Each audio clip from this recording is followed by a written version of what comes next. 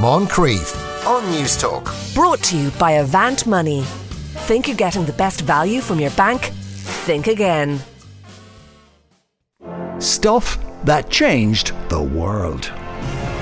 The mobile phone. The internet changed the world. Penicillin, I would have thought. I would say sanitation. It changes everything. Simon Tierney joins us once again to talk about something. I don't know, do we use... Physically, we don't use them anymore, but do people even leave messages? I think people don't really use phones much anymore. Well, not for phoning. My nephew has a phone now, he's like 13 or 14, but he would never dream of using it to make a phone call to somebody. No. They'd send you a voice note or indeed, message you in some way or another. Kids they dying to get a phone, but they will never use it to make a phone call. No. It was the great irony of wanting to have a phone nowadays. But I suppose to answer your question, Sean, I think people do leave messages. My parents love to leave very long messages, and they love to give a timestamp, even though the woman on the automatic thing already gave a timestamp. So I think that generation still are on that vibe, but I don't really use them much anymore. What's interesting is that in the 70s, 80s and 90s, before the mobile phone took over at the turn of the millennium, the answering machine was such an important piece of technology. Yeah. And I think, and I'm curious to know what the listeners think about this, because I don't know if we had much of a culture in this country of having a separate answering machine, as in a separate device to your phone. Like, I remember 25 years ago, you might have a landline which had a built-in voicemail service on it. Yeah. But in the American Hollywood movie tradition of, coming into your apartment, throwing off your jacket and, quickly pressing play on the answering machine while you make yourself a whiskey sour and knock back and watch, baseball and other such games on the television. I'm not really sure if that culture, that tradition existed so much in this country. You know why? Nobody had a feckin' phone in them days. That's why. It was impossible to get one. So probably, and they knew there was nobody with a phone who was going to ring you, so why would you get an answering machine? Yeah, exactly. I mean, there's no point really in having an answering machine if you don't have a phone, is there? It defeats the whole purpose of it. But where does it all start? I mean, for me, I've always had this strange relationship with answering machines, because when they first came on the scene in Ireland, I was obsessed with them. I was that kid who had the JVC cassette player recorder, and I was obsessed with, making my own radio programs with my friends who no one ever listened to except ourselves, obviously. So I was really keen on the idea of recording my own voice. And I think it came from Home Alone 2, where Macaulay Culkin's character has a talk boy, which is this thing that every kid in Ireland wanted in the Christmas of 1993, but doesn't exist for about 30 years now. But it was basically a device where you could record your voice, and there was something really special about that. Nowadays, it's, everyone can do it on their own phones. The friends you used to make the radio programs with, now looking back, do they realise that they were just like unwitting pawns while you were training yourself up? Yeah, exactly. And none of the rest of them went into the industry. So. But I remember when my parents did get an answering machine for the first time in the late 90s. I suddenly realised that there was an opportunity for me to transfer these skills, which I'd been honing in private, onto a much larger platform. So, unbeknownst to my parents, what I did was I changed the outgoing message on the answering machine, which they had carefully recorded as, the Tierney family message when you called up. And I changed it to, I was obsessed at that time with Only Fools and Horses. So I said, what I'd do is I'll record the theme tune to Only Fools and Horses. This was me, slamming the phone right up to the speaker on the television and recording, that famous theme tune. And then when it came to the end, I said, leave a message. And as Del Boy says, he who dares wins. Beep.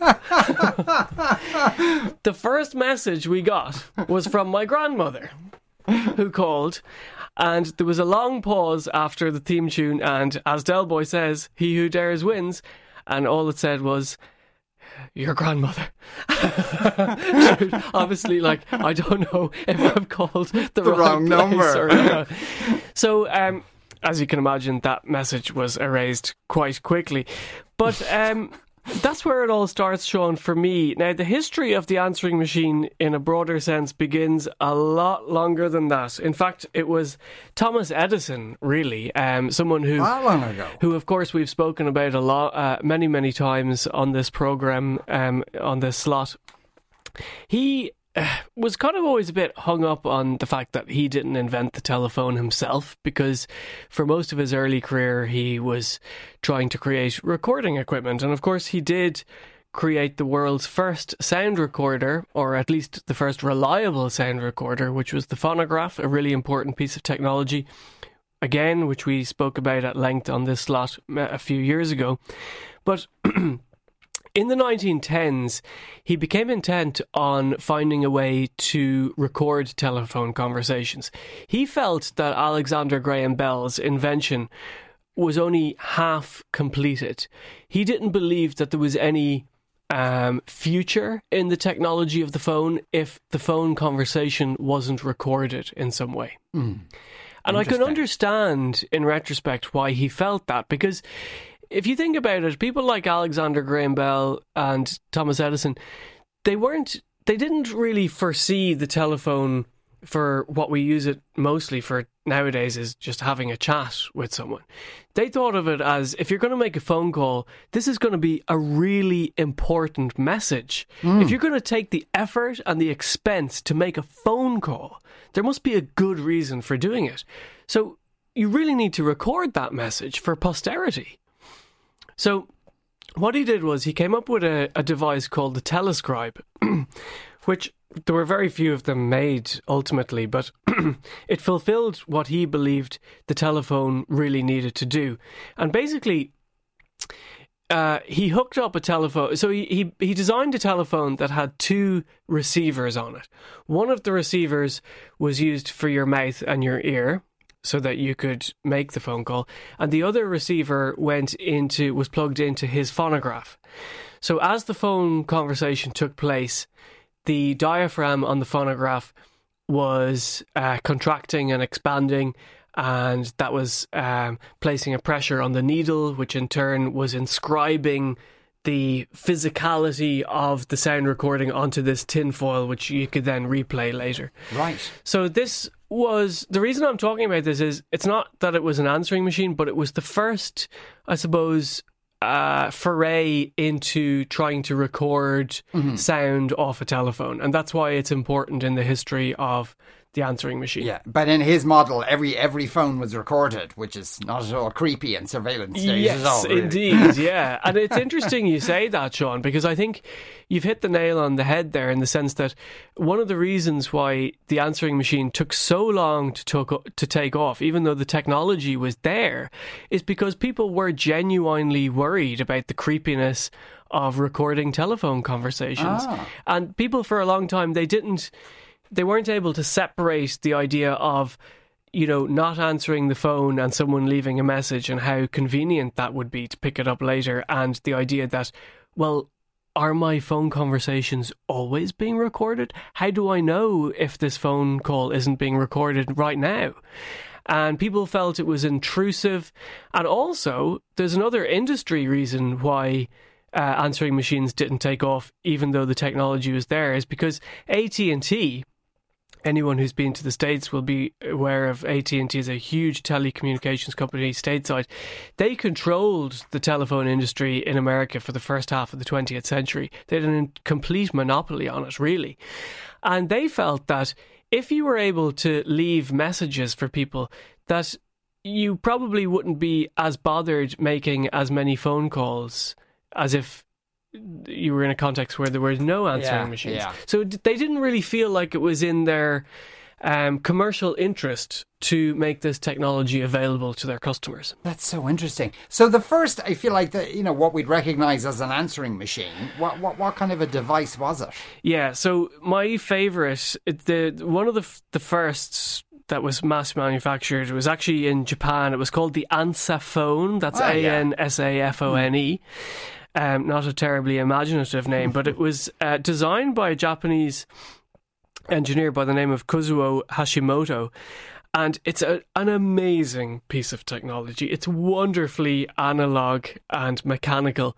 It works on induction, Sean. So basically, you put your rotary telephone on top of this device, and two metal arms go under the handset of your rotary phone. And when the phone rings, the vibrations of the rotary telephone trigger the induction arms, and the telephone receiver is lifted. Wow. That triggers one of two cassette tapes to start playing. The first cassette tape that plays is the outgoing message. Hello, you've reached Sean Moncrief. Please leave a message and I'll get back to you later. Or whatever people said in the 1950s. And then at the end, and then when the person making the telephone call is to record their message, the second cassette tape starts recording. When they hang up the phone, the induction arms are triggered once again, and they lower, and the receiver is replaced on the handset. An incredibly mechanical, heavy-going, cumbersome piece of technology, but brilliant in its simplicity. Yeah, because you would have thought there would have been an easier way to, from the signal entering the phone or something that could be interpreted. And it got better very, very quickly. I think the really landmark piece of technology that really created a revolution in communications, at least in America, was from 1971, Sean, when an American by the name of Neil Bugelvich came up with the PhoneMate. The PhoneMate Model 400, 1971, was a landmark piece of technology. This was the first answering machine which went widespread in America. Now, in saying that, it was still an expensive device to buy. In 1971, this cost €139. Oh my God. Now, I put that in a dollar inflation calculator yesterday. That's about €870 in today's money. It weighed 4.5 kilograms. It was the size of a briefcase. But when you had guests over, it was the first thing you showed them because you were very proud of your PhoneMate. Yeah, I would have thought so. And how did that work? Would that involve mechanical arms lifting up the phone receiver and all that kind of stuff? No. This was much easier to use. It worked on a simple cassette tape. It recorded the message. There was no lifting of handsets or anything like that. But interestingly, when it launched, the advertising campaign, I always find it interesting to look at the first ads for landmark pieces, pioneering pieces of technology like this, because what you'll often find is that the ad tells you how much the technology has infiltrated society at that point. And you can tell from the copy, the way it reads, that this is something that they really had to teach the American public what it was and why they needed it. So the ad reads, this is the ad from 1971, it says, PhoneMate does more than just answer your phone. It answers in your voice and then automatically records the message of your caller. It also allows you to listen in on an incoming call without the caller knowing you're there. Now, that last part is really interesting. And I think we can all recognise so many Hollywood movies where a character will choose not to pick up the phone because they'll wait and see what the other character is saying in their message before they pick up the phone. Yeah. Does that make sense? No, totally. It was used for call screening, and invariably the person doing the ringing up saying, "Are you there, Simon? I know you're there, Simon. Just answer the phone." Exactly. And Simon won't because whatever. Yeah, and often a romantic scene as well. Yeah. Yeah. There is, now, obviously, the answering machine it's a device that is used so much in Hollywood movies because it's a brilliant way to provide exposition on a plot to move a story forward without the character having to be in the room as the other character. That's really helpful for screenwriters. But it's also a source of a lot of comedy in Hollywood movies. And I was doing a deep dive into the archives over the weekend to find some of the best examples. And I think what I'm going to play you now, Sean, is probably my favourite example. This is from a long-forgotten Tom Hanks movie from the mid-1980s when he was a much younger man. It's called Nothing in Common, and this is how his answering machine message sounded. Hello, David Basner. Hi, Basner. Andrew Woolridge. I want you to meet me tomorrow. What? Listen, I'm sorry. We must have a bad connection. Could you speak a little louder, please? Sure. Andrew Woolridge here. I'd like you to meet me tomorrow at... Wait, please, speak into the phone. I told you, I can't hear you. I am speaking into the damn phone. This is Andrew Woolridge! Okay, stop shouting. It's not really me. You got my machine, and all the shouting in the world isn't going to bring the beep any sooner. So, wait for the beep and relax, and thanks for calling. You've got a strange sense of humor, Basner. Yeah, a bit like Simon Tierney's with his Only Fools and Horses answering machine message. You are listening to the Moncrief Show on News Talk. We'll take a break, back in a couple of minutes. Moncrief on News Talk. Brought to you by Avant Money. Think you're getting the best value from your bank? Think again.